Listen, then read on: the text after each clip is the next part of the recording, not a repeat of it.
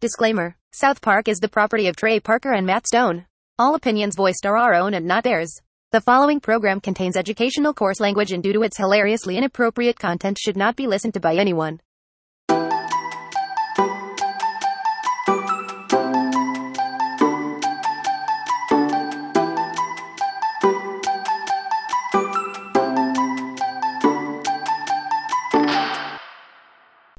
Everyone, and welcome to episode 19. My name is Sophie. And I'm Amanda. We've already tackled some dreamy topics, and we're excited to bring you more. The South Park podcast is like nothing you've heard before as it dives into the complex social constructs and issues that South Park plays off. We hope you leave today thinking, I learned something today, and had a chuckle. Today's South Park episode is Season 2, Episode 7, City on the Edge of Forever.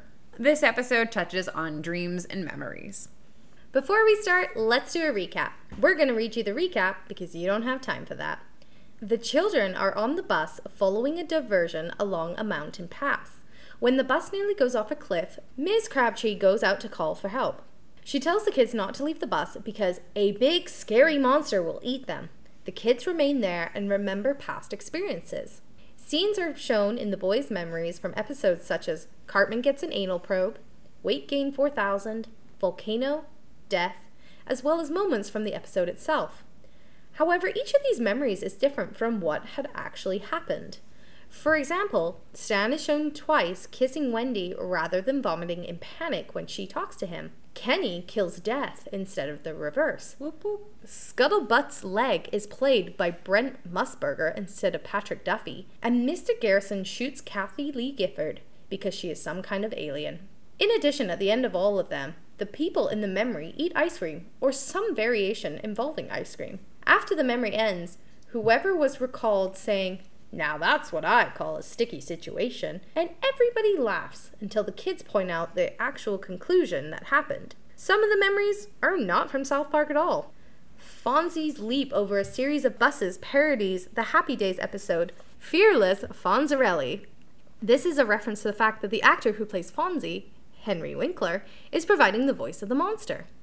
Later, when one kid in a red Starfleet uniform, a reference to the name of the episode, which was originally the name of a Star Trek episode, tries to leave the bus, a gigantic black monster really does jump out. After eating him, the monster lays siege to the bus, carrying off Kenny, who presumably dies. Miss Crabtree, on her journey, meets a roofie-peddling Elvis impersonator named Marcus, or Mitch, as it keeps changing throughout the episode. When trying to get help, he takes her to a club where Carrot Top is performing and Miss Crabtree insults him, appealing the audience. Marcus/Mitch then takes her to an agent. He finds her funny and she becomes a comedian. She even appears on The Tonight Show with Jay Leno. By now, she has forgotten about rescuing the children. However, she then quits, but the two remain close, Marcus/Mitch. Back in South Park, Mr. Mackey convinces the parents that their children have run away, and they go on TV trying to get their kids to return. The kids see their parents via a portable TV on the bus and are embarrassed. In the final flashback, Cartman recalls identifying his father, but he remembers it incorrectly, with his father being John Elway. It is revealed 12 seasons later in episode 201 that Cartman's father was indeed a Denver Bronco, but not John Elway. When corrected by Kyle, quote, "I thought your father was your mother because she had a penis," unquote. Cartman is angered by this and moves to the back of the bus to attack Kyle. This causes the bus to go over a cliff, break in two, and Craig to fall out into a trench. The bus falls into the trench as well, landing in a gigantic tub of ice cream.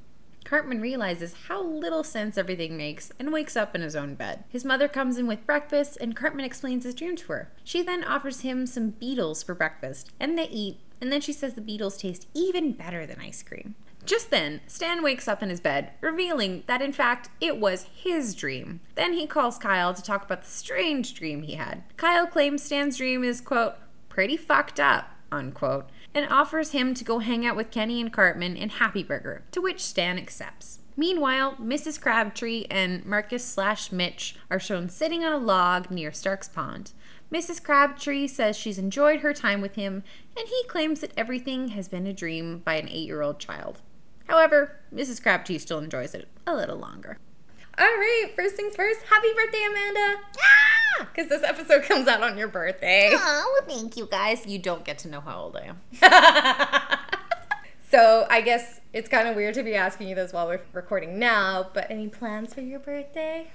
No, not really. Probably just hopefully see my parents and spend the day with my boyfriend. Yay! Okay, so it'd be nice to present you with your birthday present to open on the show, but since we recorded in advance, I was really not quick enough to order it. So I'm just gonna show you a photo of what I ordered, and you're gonna be like, "Ah, I'm afraid. it's a t-shirt." So obviously you guys can't see this, but it's a really cute embroidered t-shirt. It's the Monsters, Inc. Booze Door Open, and it says, "Put that thing back where it came from," or "So help me," the musical. Bum. And we used to just have this personal joke where, yeah, exactly like that. We'd be talking and be like, "Put that thing back where it came from," or "So help me." Bum, bum, bum. And the other person would just start that bum, bum, bum. Oh, Monsters, Inc. And so when it comes, which might actually be around your birthday, I will give it to you. Thank you. Of course. I can't wait. No, I saw it. Actually, weirdly enough, I saw it on TikTok, and I was like, "That's it! This is it. Yes. I've been planning this for months." Ah, yes. Well, I finally came up with the perfect wedding gift to give you, but they don't actually make it. So I'm trying to figure out if I can make it. Oh. That's all I'm gonna say. Oh, I like the surprise. Anyway, it has been a dream working with you on this podcast and off, and I can't wait for another year of podcasting with you in multiple years. Yeah, you're stuck with me. I am. It's the Sophie and Amanda. There's no one or the other. No, we are the same person. But of course, I'm going to segue into my topic today, which is dreams. Did you have a dream last night? Oh, fuck. It's okay. I don't know, man. Often I have dreams that I'm a spy on a mission and I have to rescue people and do things like that. I don't often dream about normal life. I love that though. Yeah, some people dream about work and random situations. I dream about I need to accomplish this mission or else everyone in the dream is going to die. And then I wake up and I'm like, did I do it? That's awesome. You should write a book. That would be a really good book. Where am I? Oh yeah. Well, actually, 95% of dreams are forgotten by the time a person gets out of bed. We may not remember dreaming, but everyone is thought to dream between 3 to 6 times per night. It's thought that every dream lasts between 5 to 20 minutes. But that's actually cool that you remember yours. Yeah. So dreams are a universal human experience that can be described as a state of consciousness characterized by sensory, cognitive, and emotional occurrences during sleep. There are several theories about why we dream. Are dreams merely part of the sleep cycle, or do they serve some other purpose? Possible explanations include representing unconscious desires and wishes, like you really want to be a spy, interpreting random signals from the brain and body during sleep, consolidating and processing information gathered during the day, working as a form of psychotherapy. Now, from evidence and new research methodologies, researchers have speculated that dreaming serves the following functions. 1. Offline memory reprocessing, in which the brain consolidates learning and memory tasks and supports and records waking consciousness, which really reminds me of Pixar's Inside Out, when they're kind of going through and it's here's all the dreams and here's all the memories. Preparing for possible future threats. So that could go back to kind of what you were saying about having dreams about going to work, where you're really stressed about going to work. So you're having a dream of how could we avoid whatever I'm worried about? Cognitive simulation of real life experiences, as dreaming is a subsystem of the waking default network, the part of the mind active during daydreaming. So basically, to put that in plain English, dreaming and daydreaming are obviously the same thing. One we're sleeping, one we're awake, and basically dreams are just our daydreams while we sleep, helping develop cognitive capabilities, reflecting unconscious mental function in a psychoanalytic way. A unique state of consciousness that incorporates experience of the present, processing of the past, and preparation for the future. A psychological space where overwhelming, contradictory, or highly complex notions can be brought together by the dreaming ego, notions that would be unsettling while awake, serving the need for psychological balance and equilibrium. Now, what about nightmares? Fun fact, the original meaning of the word nightmare was a female spirit who besets people at night while they sleep. Also known as a mare, it is a malicious entity in Germanic and Slavic folklore that rides on people's chests while they sleep, bringing on nightmares. Fun fact. Nightmares can be triggered by many factors, including scary books and movies, stress or anxiety, trauma, sleep deprivation. Insomnia is associated with an increased risk of nightmares. Some medications, including certain antidepressants, blood pressure medications, and drugs used to treat Parkinson's disease or to help stop smoking, can trigger nightmares. And there's also other disorders, like depression and other mental health disorders may be linked to nightmares. Nightmares can happen along with some medical conditions, such as heart disease or cancer, and having sleep disorders that interfere with adequate sleep can also be associated with having nightmares. But currently, the exact cause of nightmares is not known. But fun fact, you're more likely to have a nightmare in the second half of your night, aka the witching hour. Just saying. I read somewhere, but I couldn't find the actual fact, that when you have a dream with someone in it that you don't know, it's someone you saw throughout your day but you didn't notice, but your brain saved it. Because apparently your brain's not creative enough to create a fully functioning, character, I guess, in your dream. So yeah, maybe you were getting coffee and, your eyes looked over and you saw someone and now they're in your dreams. Yeah, I can back that up. I heard it in a psychology class. Oh, perfect. Okay, there's my source. Amanda's psychology class. So, the right and left hemispheres of the brain seem to contribute in different ways to a dream formation. Researchers of one study concluded that the left hemisphere seems to provide dream origin, where the right hemisphere provides dream vividness, figurativeness, and effective activation level. Which makes sense because your left brain is the thinker, the numbers, everything like that, and your right brain, or the right side of your brain, is the creative one. A study of adolescents aged 10 to 17 found that those who were left-handed were more likely to experience lucid dreams and to remember dreams within other dreams. Right? And lucid dreaming is when the dreamer is aware that they are dreaming and they may have some control over their dream. The measure of control can vary between lucid dreams, and they often occur in the middle of a regular dream when the sleeping person realizes suddenly that they are dreaming. Some people experience lucid dreaming at random, while others have reported being able to increase their capacity to control their dreams. Since the days of Aristotle, experts have been looking into the meaning of dreams. In many ancient societies, such as those of Egypt and Greece, dreaming was considered a supernatural communication or a means of divine intervention, whose message could be interpreted by people with those associated spiritual powers. In modern times, various schools of psychology and neurobiology have offered theories about the meaning and purpose of dreams. Up to now, the frequencies of typical dream themes have been studied with questionnaires. These questionnaires have indicated that a rank order of 55 typical dream themes have been stable over different sample populations. We'll post the 55 themes on our socials, but I picked 10, and I'm curious if Amanda has had a dream with these 10 themes. Have you had a dream that you're falling? Yes. A person now dead being alive? Yes. Being nude? Yes. Being chased or pursued? Yes. Losing teeth? No. Arriving too late? Yes. Having magical powers? Yes. Seeing a UFO? No. Being an object? No. Being at the movies? No. And if I were to go through as well, falling? Yes. A person now dead being alive? Yes. Being nude? No. Being chased or pursued? Yes. And it's always in quicksand. I can't get away and it sucks. It's the worst. Losing teeth? No. Arriving too late? Yes. Having magical powers? Maybe? Seeing a UFO? No. Being an object? No. Being in the movies? Yes. Weirdly enough, the only dream I can always vividly remember is being in the movies and then a T-Rex breaking through the screen. Yeah, that was also a fear of mine. Feel like I probably just watched Jurassic Park or something. One too many times. So some dream themes appear to change over time. For example, from 1956 to 2000, there was an increase in the percentage of people who reported flying in their dreams. This could reflect the increase in air travel. But what do they all mean? Let's take the 10 dream themes I listed and look up the meanings. Shout out to dreammoods.com for all of the definitions. Number 1, falling. They said, you have no control and have nothing to hold on to. Fair enough. 2, a person now dead being alive, which they translate to, you wish they were still around to experience and share certain aspects of your life with you. Such dreams are most likely to occur during happy times or during important milestones in your life. Being nude.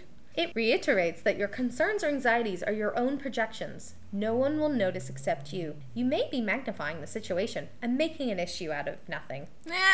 I've never felt more personally attacked. Wait till you hear the next one. Oh, God. Being chased or pursued. Avoiding some issues in your waking life. Shut up. I came here for a good time. Losing teeth. Teeth dreams may occur when you are in a new relationship, when you switch jobs, or during a transitional period in your life.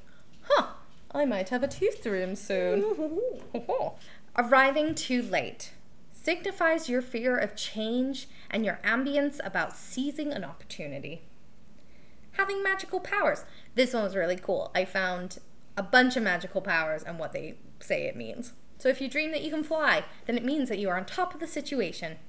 If you dream that you can make things move by waving your hand, then the dream is telling you you need to put your ideas into action. It could also indicate that things in life have come a little easy for you. If you dream that you can read other people's minds, then it signifies that you have clarity in some situation or problem. You are experiencing peace of mind. If you dream that you can change the weather, then it refers to your ability to turn certain emotions on and off. Number 8, seeing a UFO signifies your desires to find your spiritual purpose in life. Number 9, being an object. You are too active and not observant enough. You need to settle down and learn to listen. You need to be a chair or a spoon or something. You have the emotional range of a teaspoon. Number 10, being at the movies indicates that you're attempting to protect yourself from your emotions or your actions. And I feel very attacked by that last sentence. Now, what we want to do for each episode is to provide you with a place to learn more. The COVID-19 pandemic appears to have elicited dreams which have aroused the interest of a number of research organizations, notably the Museum of London in the UK, in partnership with the Western University in Canada. The project, entitled Guardians of Sleep, consists of collecting dreams from members of the public and subjecting the material to analysis. The Museum of London is seeking to collect both objects and first-hand experiences to reflect Londoners' lives during the COVID-19 pandemic. This will allow us to keep a record and ensure future generations of Londoners will be able to learn about and understand this extraordinary period. This project will be considered for acquisition by the Museum of London as part of Collecting COVID for their permanent London collection. Also, we spend 1/3 of our life sleeping, so invest in a good pillow. Hopefully one day we can get sponsored by a mattress or pillow company, but for now, ensure you have a good pillow because we cannot function on limited sleep. Okay, friends. So, for those of you who don't know, I actually have a Bachelor of Arts degree in psychology. So, for this week's topic of memories, I'm going to take a more psychological approach. So, I'm going to tell you about different experiments and different theories about how our memory works from a psychological perspective. So, first up, there is a multi-store model put forth by Atkinson and Shiffrin in 1968. This model suggested that information exists in one of 3 states of memory: the sensory, the short-term, and long-term stores. Information passes from one stage to the next the more we rehearse it in our minds, but can fade if we do not pay enough attention to it. So information enters the memory from the senses. For instance, the eyes observe a picture. Olfactory receptors in the nose might smell coffee, or we might hear a piece of music. This stream of information is held in the sensory memory because it consists of a huge amount of data describing our surroundings. We only need to remember a small portion of it. As a result, most sensory information decays and is forgotten after a short period of time. A sight or sound that we might find interesting captures our attention, and our contemplation of this information, known as rehearsal, leads to the data being promoted to the short-term memory stores, where it will be held for a few hours or even days in case we need to access it. The short-term memory gives us access to information that is salient to our current situation, but is limited in its capacity. Therefore, we need to further rehearse information in the short-term memory to remember it long-term. So, an example of this is when you study for a test. You may know everything for that test in that exact minute, but do you remember it 10 years from now? Like the Pythagorean Pythagorean theorem. -2 plus or minus the square root of b minus... No, wait. You're way ahead of me. -2 plus or minus the square root of b squared minus c over 2a or something like that. And it's -2 plus or minus the square root of b squared or minus 4ac over 2a. Yeah, that's it. My AP math teacher is just upset right now because I have no clue. Does that make a triangle? Yeah. I don't even know. I can't remember. No, isn't that the one where it's like a squared plus b squared equals c squared? No, I'm remembering the quadratic formula. Pythagorean theorem. Yeah, you're totally right. A squared plus b squared equals c squared. What I'm reciting is the quadratic formula. Negative 2a plus or minus a squared of b squared minus 4ac. Yeah. Over 2a. I think we couldn't have come up with a better example. Yep. High school. Can't remember shit. Literally. We passed the test, but now, nope. Nope. So, in order to get things into the long-term memory, this may involve merely recalling and thinking about past events, or remembering a fact by rote, by thinking or writing about it repeatedly. Rehearsing then further promotes significant information to long-term memory store, where Atkinson and Shurafin believed that it could survive for years or decades or even a lifetime. Fun fact, before Sophie and I started recording this episode, we began singing Memory from Cats. Sophie knew 2 words. I could probably go in and recite the entire damn song because I was once in the musical Cats. So I had to commit that to memory. And so now here I am, decades later, still knowing the goddamn words. So moving on, we're going to talk about the working memory model. So whilst the multi-storage model provided a compelling insight into how sensory information is filtered and made available for recall according to its importance to us, Alan Baddeley and Graham Hitch viewed the short-term memory store as being oversimplistic and proposed a working memory model, which replaced the short-term memory model. So the working memory model proposed 2 components: a visuospatial sketchpad, aka the inner eye, and an articularly phonological loop, aka the inner ear, which focuses on different types of sensory information. Both work independently from one another, but are regulated by a central executive, which collects and processes information from the other components, similar to how a computer processor handles data held separately on a hard drive disk. According to Baddeley and Hitch, the visuospatial sketchpad handles visual data, aka our observation of our surroundings, and spatial information, aka our understanding of objects' size and location in our environment and their position in relation to others. This enables us to interact with objects. So it gives us the ability to pick up a drink or to avoid walking into a door, which I still need to figure out personally. Put that door there. Mm-hmm. Put that thing back for where it came from, or so help me. Bum, bum, bum. The visuospatial sketchpad also enables a person to recall and consider visual information stored in the long-term memory. When you try and recall a friend's face, for example, your ability to visualize their appearance involves a visuospatial sketchpad. So when you're thinking of someone, you're trying to picture them in that mind as it's occurring. So everybody who's listening, try to do that. Try to picture someone, try to picture my man Kenny. Draw him in your mind. You're using your visuospatial sketchpad. Cool. Mm-hmm. The articulatory phonological loop handles the sounds and voices we hear. Auditory memory traces are normally forgotten, but may be rehearsed using the inner voice, a process which can strengthen our memory of a particular sound. Again, memories all alone in the moonlight. I was beautiful then.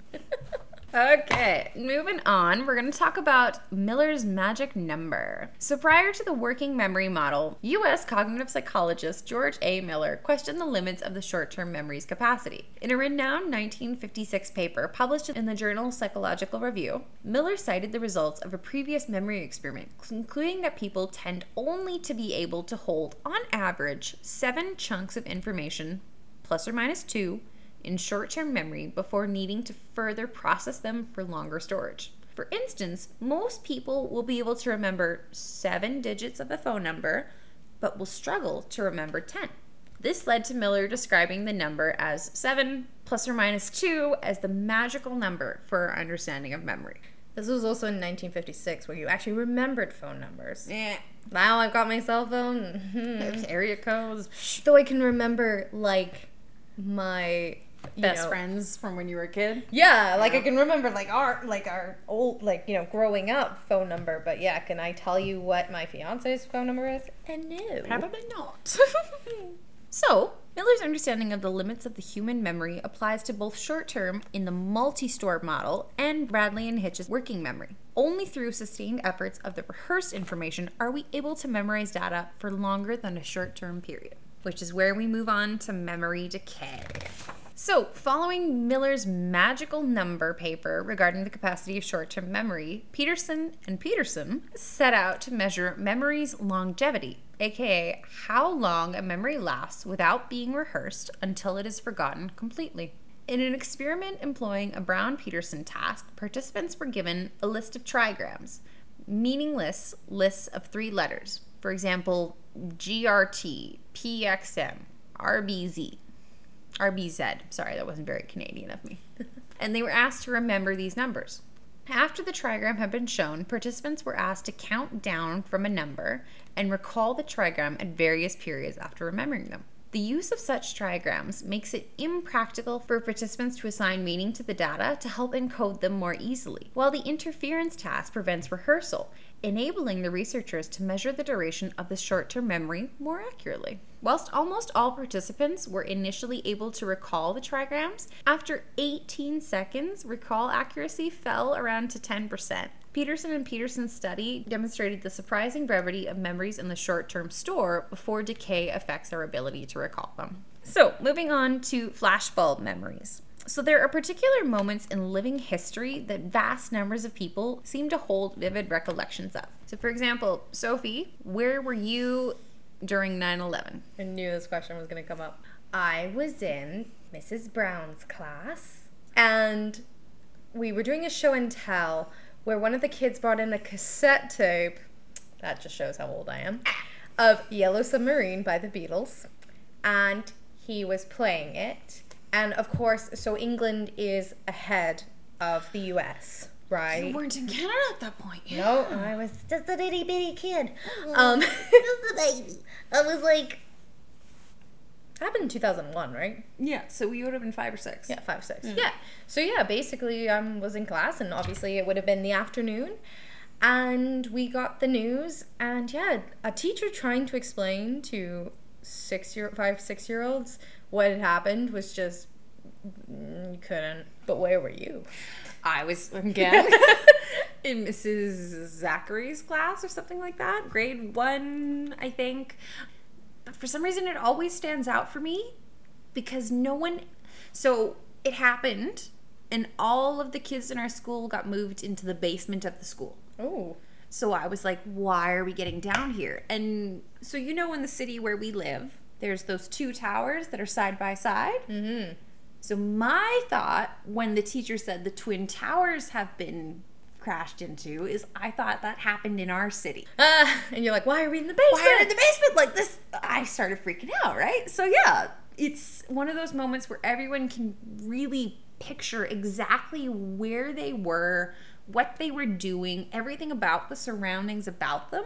Mm-hmm. And those are called flashbulb memories. So most people have events such as this that they hold unusually detailed memories about. For example, the death of JFK, the death of Elvis Presley, or the death of Princess Diana. And of course, as Sophie and I just talked about, the 2001 9/11 attack. Also, I feel like that's a bit of a generational gap right there. It's like... Yes. Mm-hmm. I can't tell you where I was when Princess Diana died. Oh, I can. We were shitting our pants. Yeah, we were quite young for that. But I remember when the Queen's mother passed because I was at my grandma's house.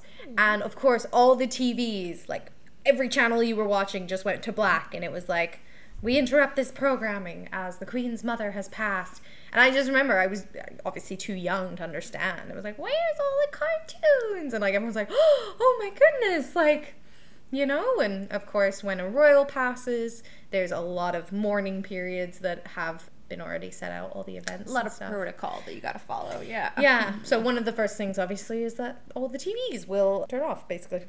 But yes, so psychologists Roger Brown and James Cullick recognized this memory phenomenon as early as 1977 when they published a paper describing flashbulb memories. Vivid and highly detailed snapshots often created, but not necessarily at the time of a shock or a trauma. We are able to recall minute details of our personal circumstance whilst engaging in otherwise mundane activities when we learnt of such activity. Moreover, we do not need to be personally connected to an event for it to affect us, and for it to lead to the creation of a flashbulb memory. Okay, so the final memory phenomenon I'm going to talk about is false memories. Sophie, Do you think I could implant a false memory into your mind if I could make you fully believe that an experience happened to you that didn't actually happen to you? Oh, 100%. And the reason I'll say it is maybe because I'm a millennial, but sometimes things will happen, like let's say at work, right? Where you'll say, oh, so-and-so did this thing, and someone will say, they didn't. And all of a sudden, it's like my brain's like, I'm a liar. It's not true. So I could definitely see like false memories being a thing. 100%. The idea might sound a little bit like it's based in a dystopian science fiction, but evidence suggests that memories can be manipulated. And I'm about to tell you about a psychological experiment where we did. So, cognitive psychologist Elizabeth Loftus has spent much of her life researching the reliability of our memories, particularly in circumstances when their accuracy has wider consequences, such as the testimonial of eyewitnesses in crime trials. Loftus found that the phrasing of questions used to extract accounts of events can lead to witnesses to attest events incorrectly. In one experiment, Loftus showed a group of participants a video of a car collision where the vehicle was traveling at a variety of speeds. She then asked them the car's speed using a sentence whose depiction of the crash was adjusted from mild to severe using different verbs. So this could have basically meant the cars brushed one another, the cars bumped into one another, the cars collided into one another, the cars smashed into one another. So bumped to smashed kind of sets up different ideas within your mind. Lotus found when the question suggested that the crash had been severe, participants disregarded their video observations and vouched that the car had been traveling faster than if the crash had been more of a gentle bump. The use of the framed questions, as demonstrated by Loftus, can retroactively interfere with existing memories of events. Another really fun experiment took place in 1997 when James Cohen demonstrated that false memories can be produced of entire events. So basically what he did is he gathered a bunch of individuals to participate in his experiment. He then gathered information, talked to individual family members of the person within the experiment, and got them on board. So what he did is he basically gave them information about a false account of an individual being lost in a shopping mall and being found by an older man and then eventually being reunited with the family. So they basically convinced people that this had happened to them, that they had been lost in this shopping mall because they got their entire family signed up for it. So they would try to be like, oh, this ever happened to you? And the people would be like, nope, never. And then they'd go back and talk to their family and be like, do you not remember? Like, Uncle Johnny lost you in the mall when you were X and we took forever to find you. And your brain will actually start to create memories so that makes sense within your own head. Spooky. Yeah. So when asked to recall these events, people actually fully believe that it had happened to them and were able to embellish on details of the story as if they had actually been there. It's not really I guess it's like flashbulb memories. I guess too, the other question would be about, especially going back to like criminal trials, of like your memories when you're in trauma or you're in shock, and how that can come and how your brain could make false memories to kind of block things. Oh, 100%. Your brain fills in things where it doesn't even necessarily. Have you ever read a sentence that your brain just filled in the sentence? And you're like, that makes sense. And then you go back later and you're like, that did not make sense. Or a funny story about how at work we all looked at this one pamphlet and everyone went, yeah, looks great. We all read it. And the next thing you know, we had a pamphlet that was published that said confidential instead of confidential. We all just brushed past it. Yep. That's your brain filling in memories. So yeah, it can literally trick you into believing whatever it wants you to believe. And it'll fill gaps in. And even too, when multiple people experience a trauma, what each person remembers is going to be different. So that's really where the trouble with eyewitness testimony comes in. So to learn more, I highly recommend you check out the Netflix documentary. I feel like I'm just like, Netflix, fund us. Sponsor us, Netflix. Netflix, give us free stuff. So the Netflix documentary Explained has an episode that is entirely depicted to memory. It covers everything we talked about and more. I highly recommend checking it out. Favorite part. Favorite part. So now it's that part of the episode where we talk about our favorite parts. So, Sophie, what was your favorite part? Of course, it has to be Miss Crabtree when she's like, we're stranded. Let's look for the what to do when stranded video. And it says, by now, you've calmed the children down and kept order by using the keep quiet or I'll kill the bunny technique. So it just goes to show, there's a method to her madness. Yeah. She was actually, that's taught in school bus driver school to shut up or I'll kill the bunny. I literally lost my shit when it's like, and tell the children that there's a giant monster who will eat them. And then the fucking monster comes out.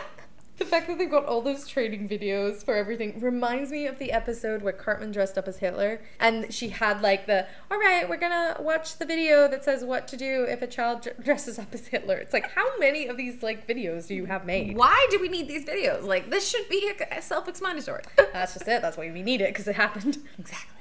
And how did Kenny die in this episode? So this one's kind of interesting. So my man almost beat death in a flashback, but ultimately we do see him get called off on the bus with the monsters. So we're just left to presume he died. Mm-hmm. However, I just watched a movie and it called out the trope. If you don't see them die, They don't die. they don't die. Well, I'm sure Kenny will be back for the next episode. Yeah, exactly. He always is. We hope you enjoyed today's episode. If you need us, me and Amanda are going to be drinking wine for her birthday. Whoop, whoop. We will be putting out episodes weekly wherever you listen to podcasts. You can reach out to us on Twitter and Instagram. Our handle is @2FemalePrimeMinisters. Reach out to us and let us know what you liked, how we can improve, and share us with your friends. And if you really like us, leave a review on Apple Podcasts so that other people can find us. We hope after listening to our show today, you thought, I learned something today. Bye!